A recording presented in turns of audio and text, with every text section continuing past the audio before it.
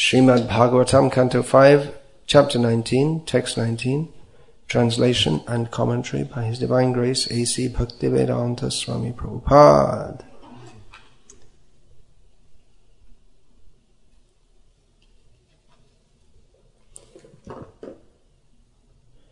Asmin eva varshe purushaya labdha janmabhi shukla.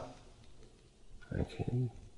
What is that? Lohita Krishna varnena swarabdhena karmana divyamanusha narakagateyo bhavya atmano Anupurvirna saravahyeva sarveshang vidhiyante yatha varna vidhanam apavargai chapi bhavati apavargas chapi bhavati.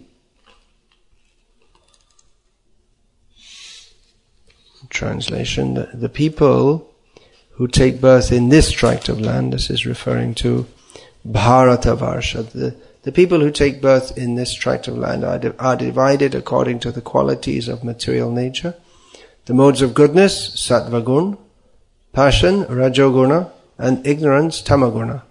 Some of them are born as exalted personalities, some are ordinary human beings, and some are extremely abominable. For in Bharatavarsha one takes birth exactly according to one's past karma.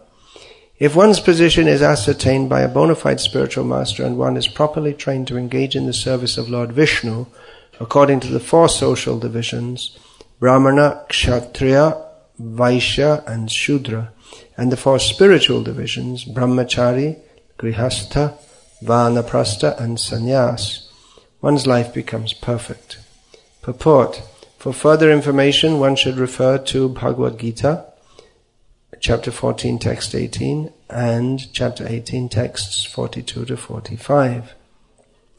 Srila Ramanujacharya writes in his book, Vedanta Sangraha, Evang vidha para bhakti swarupa jnana visheshas yotpadaka puravokta hara hara upachiyamana jnana purvaka karmanugrihita bhakti yoga eva yathoktam bhagavata parasharena varnashrameti nikhila jagad udharan ayavan itale vatirnam parabrahma bhuta purusho tamasvayam etad uktavan Swakarma niratas siddhing yata vindati tat shrunu yata pravritir bhutanam yena sarvamidam tatam swakarmana tamabhyacha siddhing vindati mahanavaha.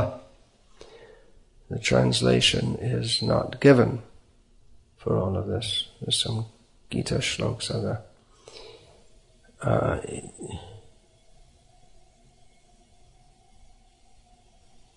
It's from what I can understand, it's this quotation is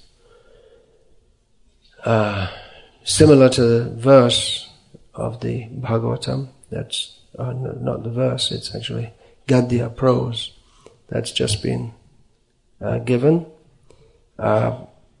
These shlokas from Bhagavatam are given about how one can achieve from Bhagavad Gita are given about how one can achieve the perfection of life by acting according to Varnashram and worshipping Krishna. And the verse from Vishnu Purana concerning this is also alluded to, and the purport goes on like that. It gives the verse. Quoting from the Vishnu Purana, the great sage Parashara Muni has recommended Varnashramaccharavata Purushena Paraf Puman Vishnura Radhyate Panta Nanya Tatoshakarnam. The Supreme Personality of Godhead, Lord Vishnu, is worshipped by the proper execution of prescribed duties in the system of Varna and Ashrama. There is no other way to satisfy the Lord. Unquote. In the land of Bharatavarsha, the institution of Varnashram Dharma may be easily adopted. At the present moment, certain demoniac sections of the population of Bharatavarsha are disregarding the system of Varnashram Dharma, because there is no institution to teach people how to become Brahmanas, Kshatriyas, Vaishyas and Shudras, or Brahmacharis, Grihastas, Vanaprasthas and Sannyasis. These demons want a classless society. This is resulting in chaotic conditions. In the name of secular government, unqualified people are taking the supreme governmental posts. No one is being trained to act according to the principles of Varnashram Dharma, and thus people are becoming increasingly degraded and are heading in the direction of animal life.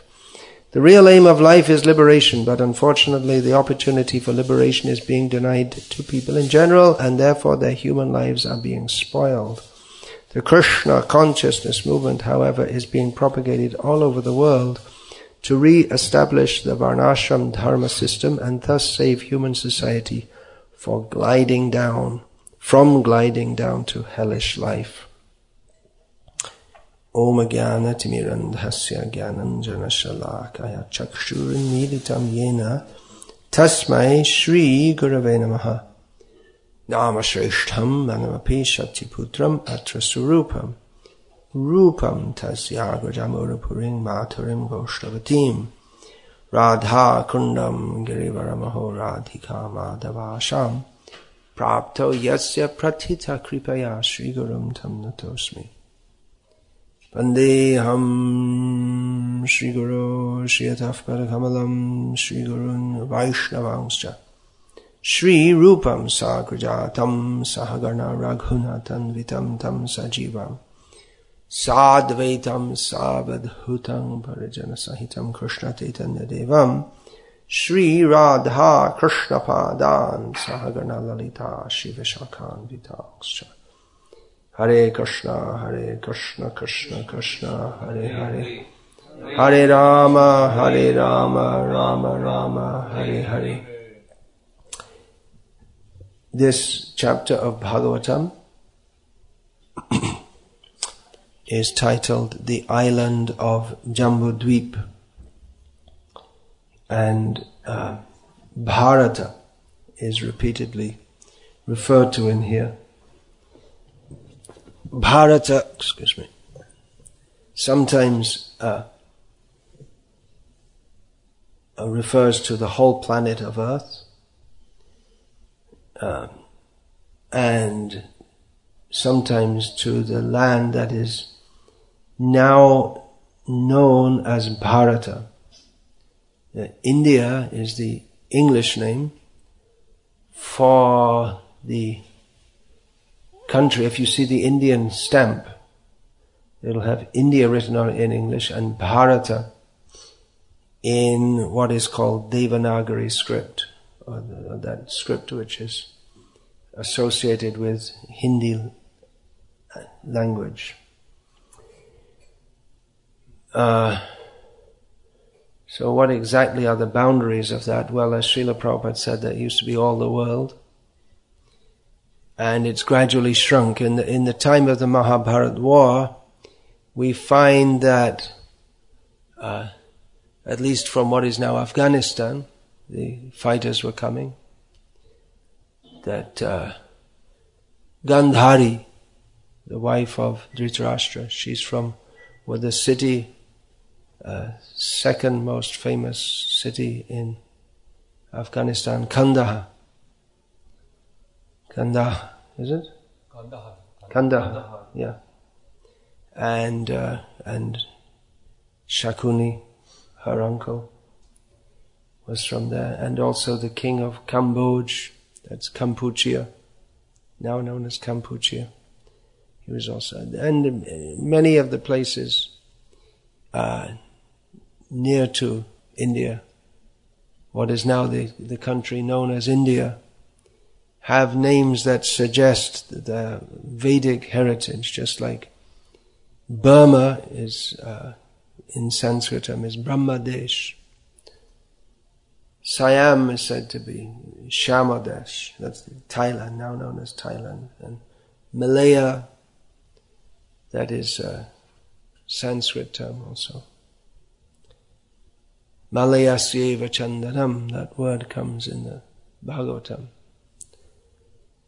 Then there are so many, just like Pakistan, they gave the Muslim country, but they gave the name Stan, which is means place. It's directly from Sanskrit. And Afghanistan, and then we have Tajikistan and Uzbekistan, and way up in Europe, in Russia, there's one republic in the Russian Federation. One of them is Tatarstan. So this all suggests the Vedic Hare Krishna.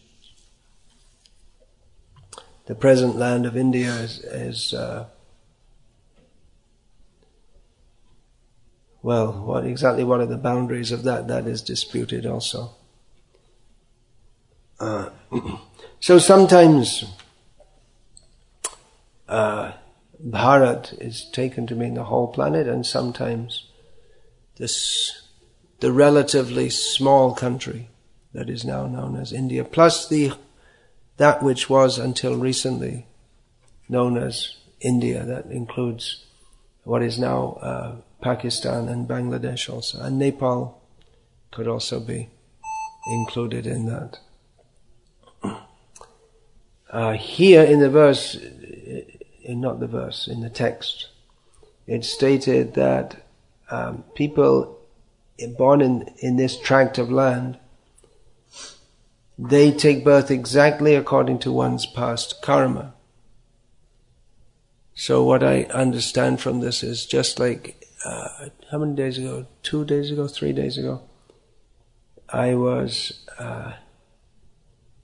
telling the story of Bali Maharaj's previous life, how he was very sinful, but when he went to Yamaraj, he asked if he could enjoy the results of his pious activities before he got the results of his sinful activities. And we find that similarly with Nriga Maharaj, the stories are in the Bhagavatam. He had the choice to suffer the results of his sinful activities first, or his pious activities, and he chose to take the results of his sinful activities. So in other species of life, such as that of the lizard,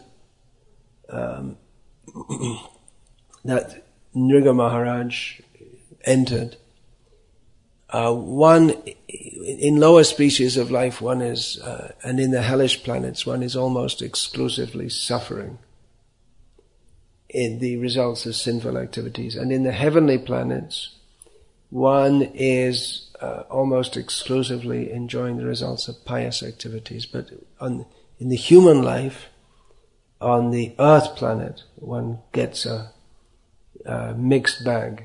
It's neither is one fully enjoying the results of pious activities nor suffering, but he gets whatever's left after previous births in heaven or hell.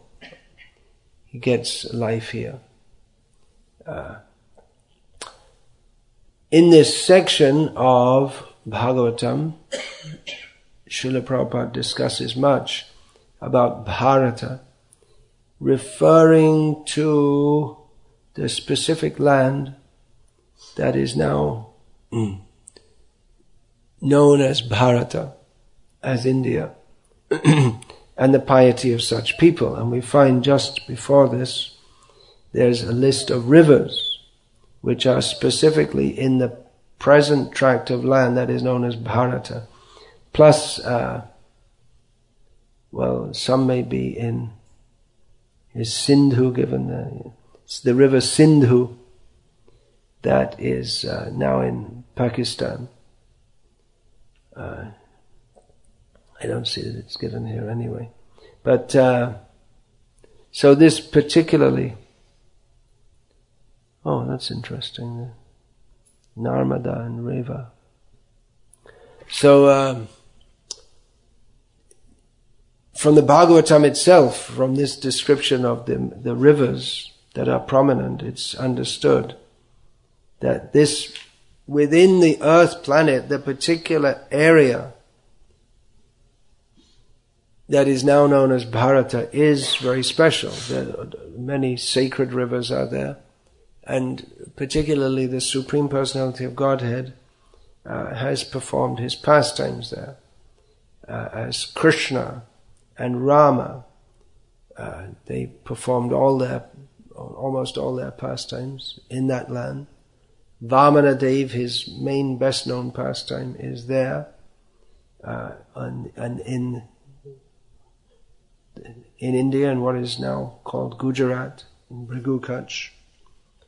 And the whole culture is more favorable for Krishna consciousness than other parts of this planet. Srila Prabhupada often quoted from Chaitanya Charitamrita, Chaitanya Mahaprabhu's instructions, Bharata bhumite hoilo marusha janmaja janma shata kari karo para upaka. One who has taken birth in the land of India, Srila Prabhupada translates this, as a human being should perfect his life, make his life successful. That means spiritually.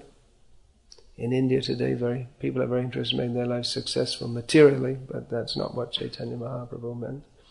Janma sartak, it means to make one's life successful. It can also mean to have lots of money, but that's not what Chaitanya Mahaprabhu meant. And karo para upaka, to help others. And it's clear from Chaitanya Mahaprabhu's instruction that helping others doesn't mean opening hospitals and schools and things like this for mundane purposes for the body, but preaching Krishna consciousness. So, birth in India is very special, and Srila Prabhupada, he often used to say that he used to exhort Indians, why don't you take up Krishna consciousness very seriously? I am one Indian, he would say, and I have done so much. If others would also take it up, there could be a great effect. And he wanted anyone and everyone who would take it up, but he exhorted particularly Indians to take that up, because as we see now, Indians can very easily take to Krishna consciousness. At that time when Srila Prabhupada was preaching, not many Indian people were joining our movement in this, particularly not as full-time devotees, although in Mayapur quite a lot of Bangladeshi refugees joined. So they were coming for a mixture of maybe more material reasons, because you could imagine a refugee there in a difficult situation. Not that they were not inclined to Krishna consciousness, but they had many material needs also. So Srila Prabhupada particularly wanted that the educated class of people would join, but hardly anywhere at the time. Shortly after Srila Prabhupada left this world, then you could say a better class in the sense of more educated, cultured class started to join. And now our movement is predominantly, you could say, and probably in terms of the number of initiated devotees, I think there's no doubt that every year all over the world, if anyone was to take a census, then I would think almost certainly the majority of devotees getting initiated by gurus of ISKCON are from an Indian Hindu background. Sometimes that has caused some consternation that in the Western countries, actually the Shastric injunction is that one should not cross the sea. If one goes overseas, then one becomes fallen.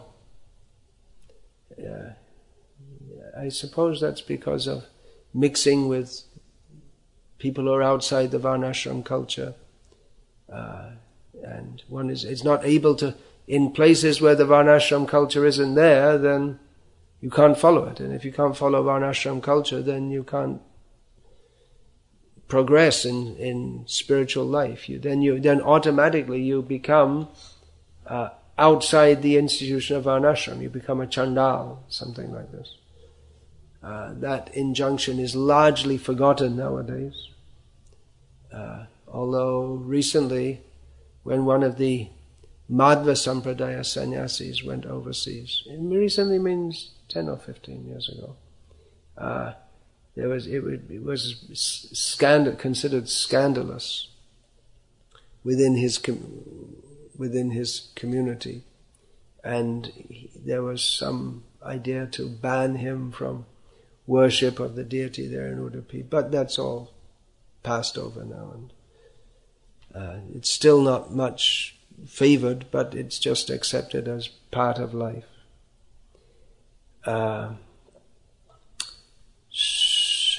But even without going outside of India, the Indians are becoming fallen in so many ways, losing their culture, embracing Western culture. But still, the possibility we see is there to become Krishna conscious more. They can accept Krishna conscious more easily.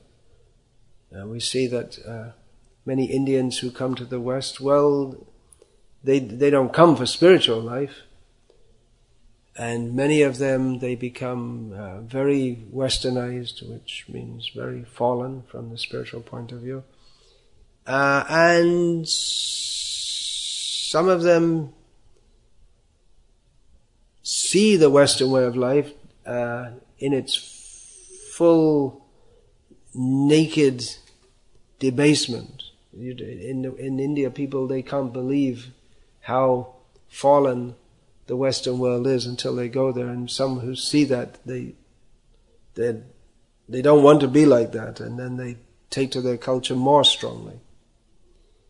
And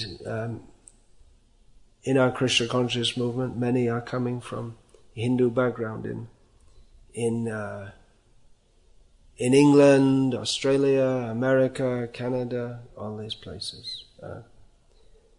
So, yes, sometimes there's some consternation about that our movement's becoming overly Indian. That's not necessarily, I mean, it's not at all a bad thing. We want that everyone will come to Krishna consciousness, and if Indians come, of course, it should be welcome. This movement started off in the West with mostly, almost all Western members. Of course, we know we're all spirit soul, but we're talking in social terms, as Srila Prabhupada does, and as the Bhagavatam itself does here, in talking about people who take birth in different parts of the world. So we want that everyone take to Krishna consciousness, and at the present time mostly Indians are joining. That can be some cause for consternation if we neglect preaching to non-Indians or non-Hindus. That it's relatively easy in the West to preach to and bring in people from an Indian background, because they have that cultural background, and they're often much easier to deal with than people coming from a Western background, because people coming from an Indian background, they're already still, they have the culture to a large extent. They're mostly educated, responsible people, whereas many people, compared to Western people, we can say they're, generally speaking, culturally superior. And they tend not to have so many psychological problems. And Hare Krishna. So, and it's very good for the Krishna consciousness movement that they join it, but that doesn't mean that we want that they join it. So, I don't think we should complain that so many Indian people are joining. Some people complain that our movement's becoming over-Indianized, but no one was complaining in the 1960s and 70s that, well, only hippies are joining. So, but the hippies went out, and the hippies who became devotees, they went out and preached to everyone. So the Indians who have taken to Krishna consciousness in America and other countries, they can also go out and preach to everyone. Vaisheshika Prabhu especially is spearheading this in America, that young or whatever Indians can go out at least at the weekend and distribute books to everyone. Adi Guru Prabhu yesterday, who's took to Krishna consciousness in India and is now here in America, told me in one city, probably Pittsburgh, where he's based, he has regular two Sunday programs, one for Indians and one for non-Indians. So that makes sense because people are from different cultural backgrounds, and Srila Prabhupada also approved that a separate, in Cleveland, Ohio, Srila Prabhupada approved that a separate center be there for black-bodied devotees. Did you know that? Heard of that before? And he gave Srila Prabhupada quoted, "Birds of a feather flock together." They can be together also. In Harrisburg, I saw, in Pennsylvania, when I went there. It's mostly Indian group, but they were preaching among the local people also, and quite a few Western people were coming also. So there may be some cultural differences, but Srila Prabhupada gave the analogy of andha pangu nyai, of the blind man and the lame man, and Srila Prabhupada applied it in a novel way. The analogy of the blind man and the lame man is that the blind man, he can't see where he's going. He may be physically strong, but he can't see where to go. Whereas the lame man can see where to go, but he's not physically strong. So if the lame man climbs on the back of the blind man and gives directions, then they can both go to where they need to go. So Srila Prabhupada gave this analogy that the West is like a strong blind man, has got economic, technological, and political strength, whereas India has got spiritual knowledge, but is technologically lagging. Of course, in those days there was a bigger gap than there is nowadays. So Srila Prabhupada suggested that if the material strength of the West is combined with the spiritual vision of India, then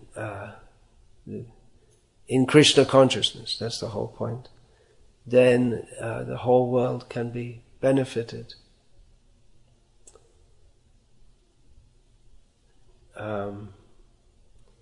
There has been some resentment also against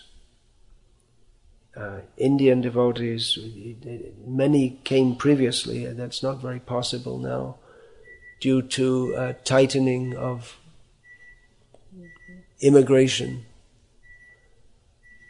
facilities. But there used to be many devotees from India would come to America and other Western countries and serve in temples, usually as pujaris and cooks. And after some time they'd get their green card, and then they'd be out of the temple and earning money. Not all of them. Some of them just stayed in the temple also, just like you see that in San Diego, what's his name? Lokajit. He's in the temple. And Srikant in New York, he's like the engine of the whole temple, and he cooks. cooks and sings, and he's very active. And of course he takes, as a grihasta, he sends money back to his family, but he could earn more if he went outside, but he doesn't like to. Some, or many did like that, and that has been not much appreciated by many devotees, that they appear to be very materialistic. But those who come, they do good service, and even if they go outside and earn money, in most cases, they're mostly Bengalis. In most cases, they send money back to their families, and then they get land in Mayapur and build a house in Mayapur. So it's not that they're not devotees, or that they're earning money simply for sense enjoyment, but they're maybe using Andapangunya in a different way.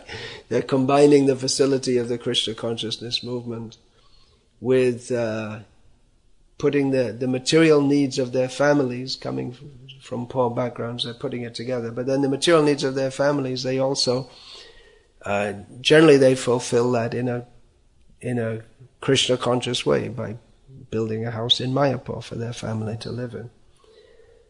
So maybe they don't have the same idealism as devotees that join in the West have, because they come usually in the West they come for the philosophy, and they're very committed. But there are pros and cons also, because many Western devotees, despite their idealism, at some point they fall into back into their old subcultural ways. Whereas, of course, we're speaking very generally here, but Indian devotees, even though they may not strive to go so high, but they tend to remain quite steady, and they go on chanting Hare Krishna throughout their life.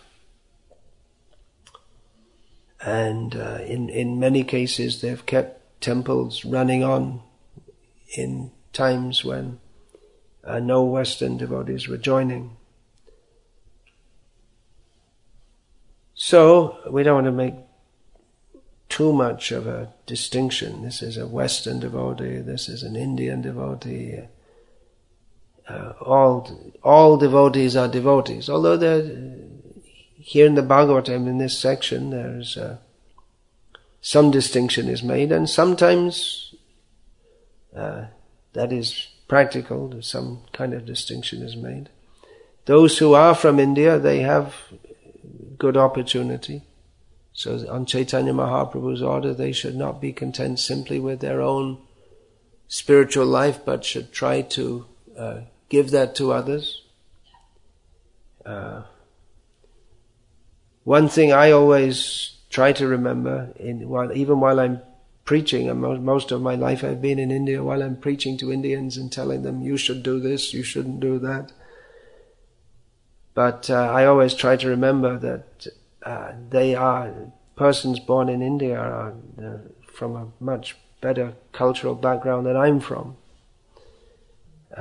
It's only by Srila Prabhupada's mercy that I have any idea of Krishna at all. Whereas in India, even without Srila Prabhupada, people at least have some idea, culture of Krishna consciousness. Of course, without Prabhupada's mercy, then they tend to have mixed up ideas. But that culture is still going on. Srila Prabhupada and his movement have very much revived the culture of India. It was really going down. Vrindavan was, when I first went there, it was like a ramshackle place. The ashrams were run down. And now Vrindavan has become very wealthy because of the influx of devotees. Land has become very costly there. So this is all due to the inspiration that Srila Prabhupada gave. So anyway, there are some thoughts on Indians and non-Indians in Krishna consciousness.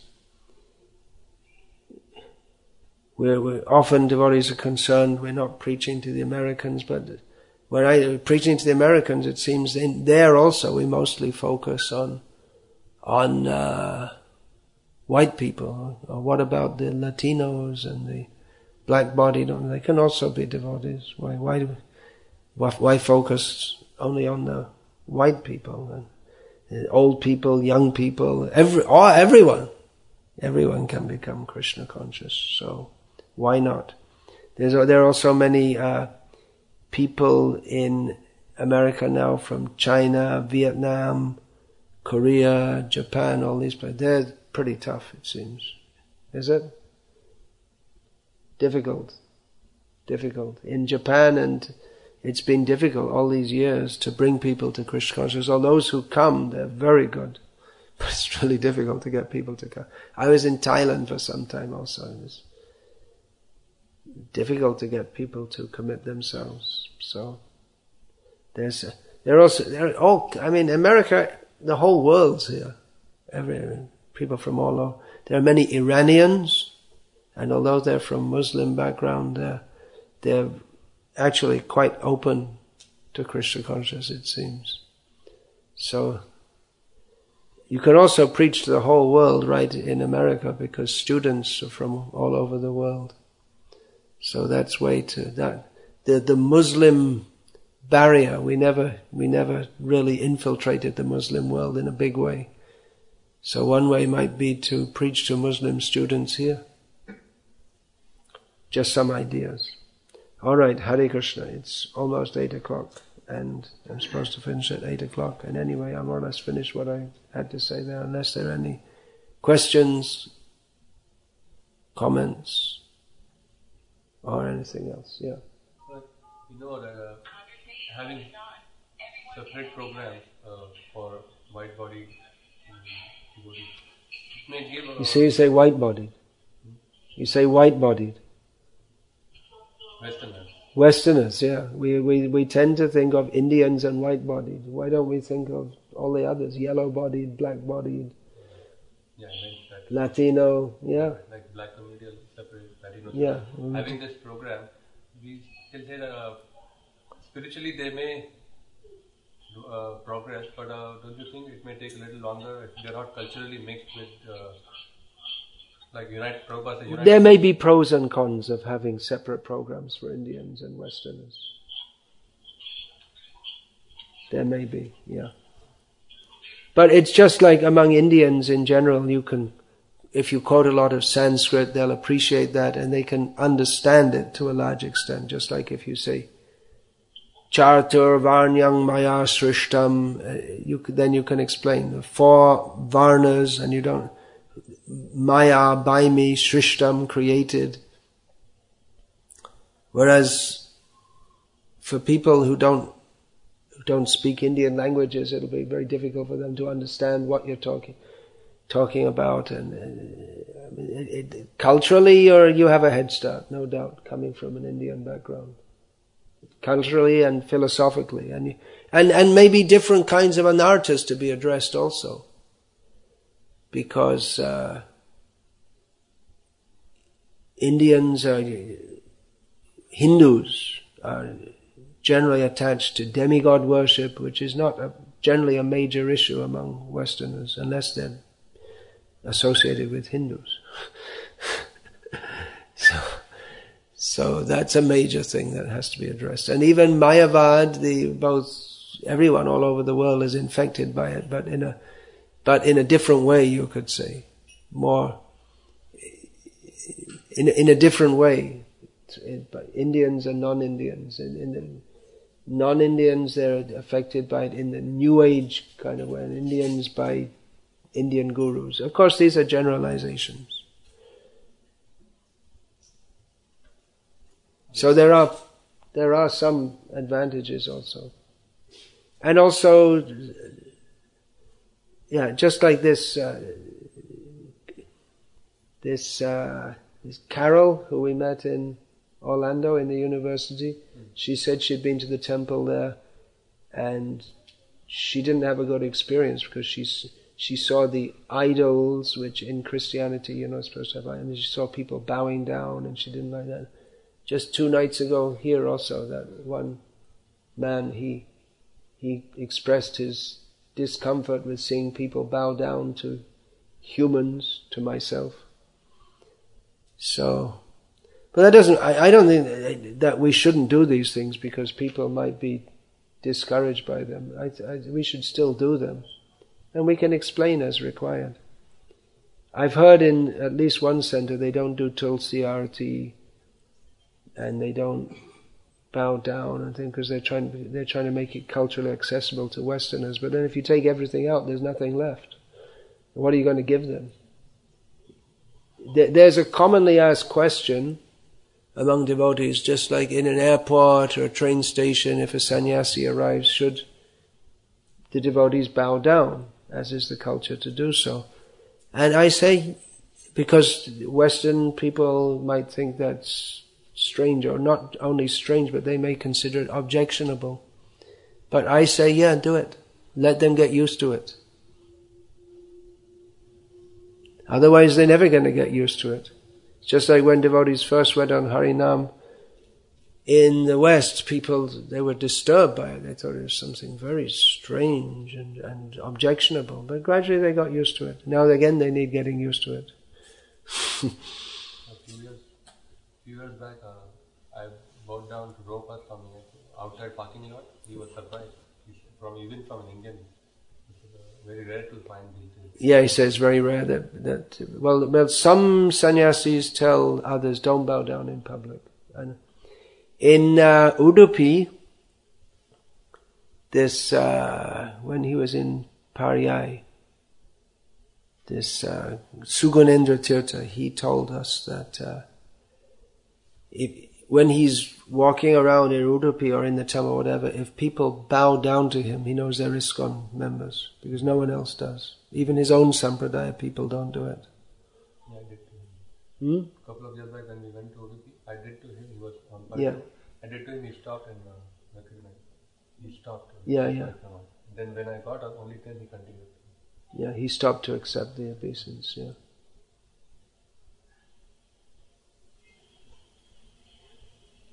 Hare Krishna.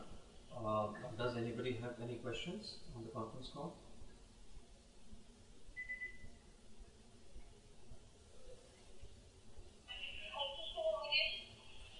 Yes, Mataji. Oh.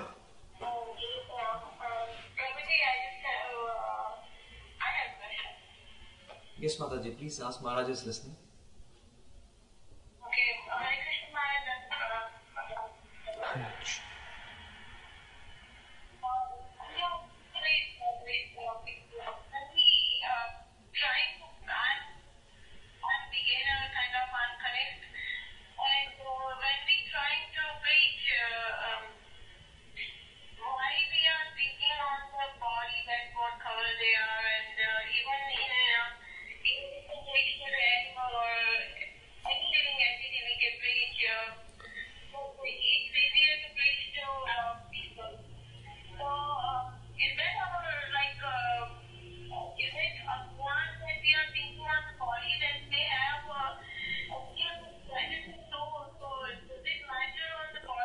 Yeah, the question is about preaching to people. Should we see them as souls or as the body? Do we want to get so much into bodily conscious distinguishing? Yeah, we see everyone as spirit soul, but at the same time we deal with people according to the socio-psycho-cultural disposition that they have. Just like I've spoken a lot here today about Indian devotees and Western devotees. Everyone is spirit soul, that we know. In Gita, Krishna says, Vidya vinaya sampanne brahmane gavihastini shuni chaiva shvapake cha pandita samadarshinaha. That a learned person sees with equal vision a learned and humble brahmana, a Vidya vinaya sampanne, a cow, an elephant, a dog, and a dog eater, but that doesn't mean that you treat them the same. You don't treat a dog the same way as you treat a learned and gentle brahmana.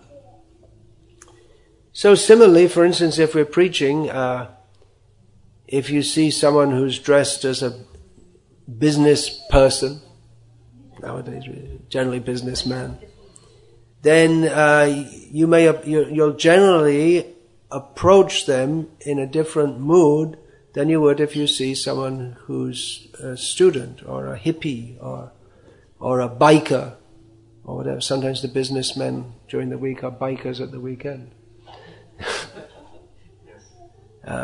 living out their fantasies. So there are differences in the way we approach people. We want to give Krishna to them, Krishna consciousness, but we do so being cognizant of the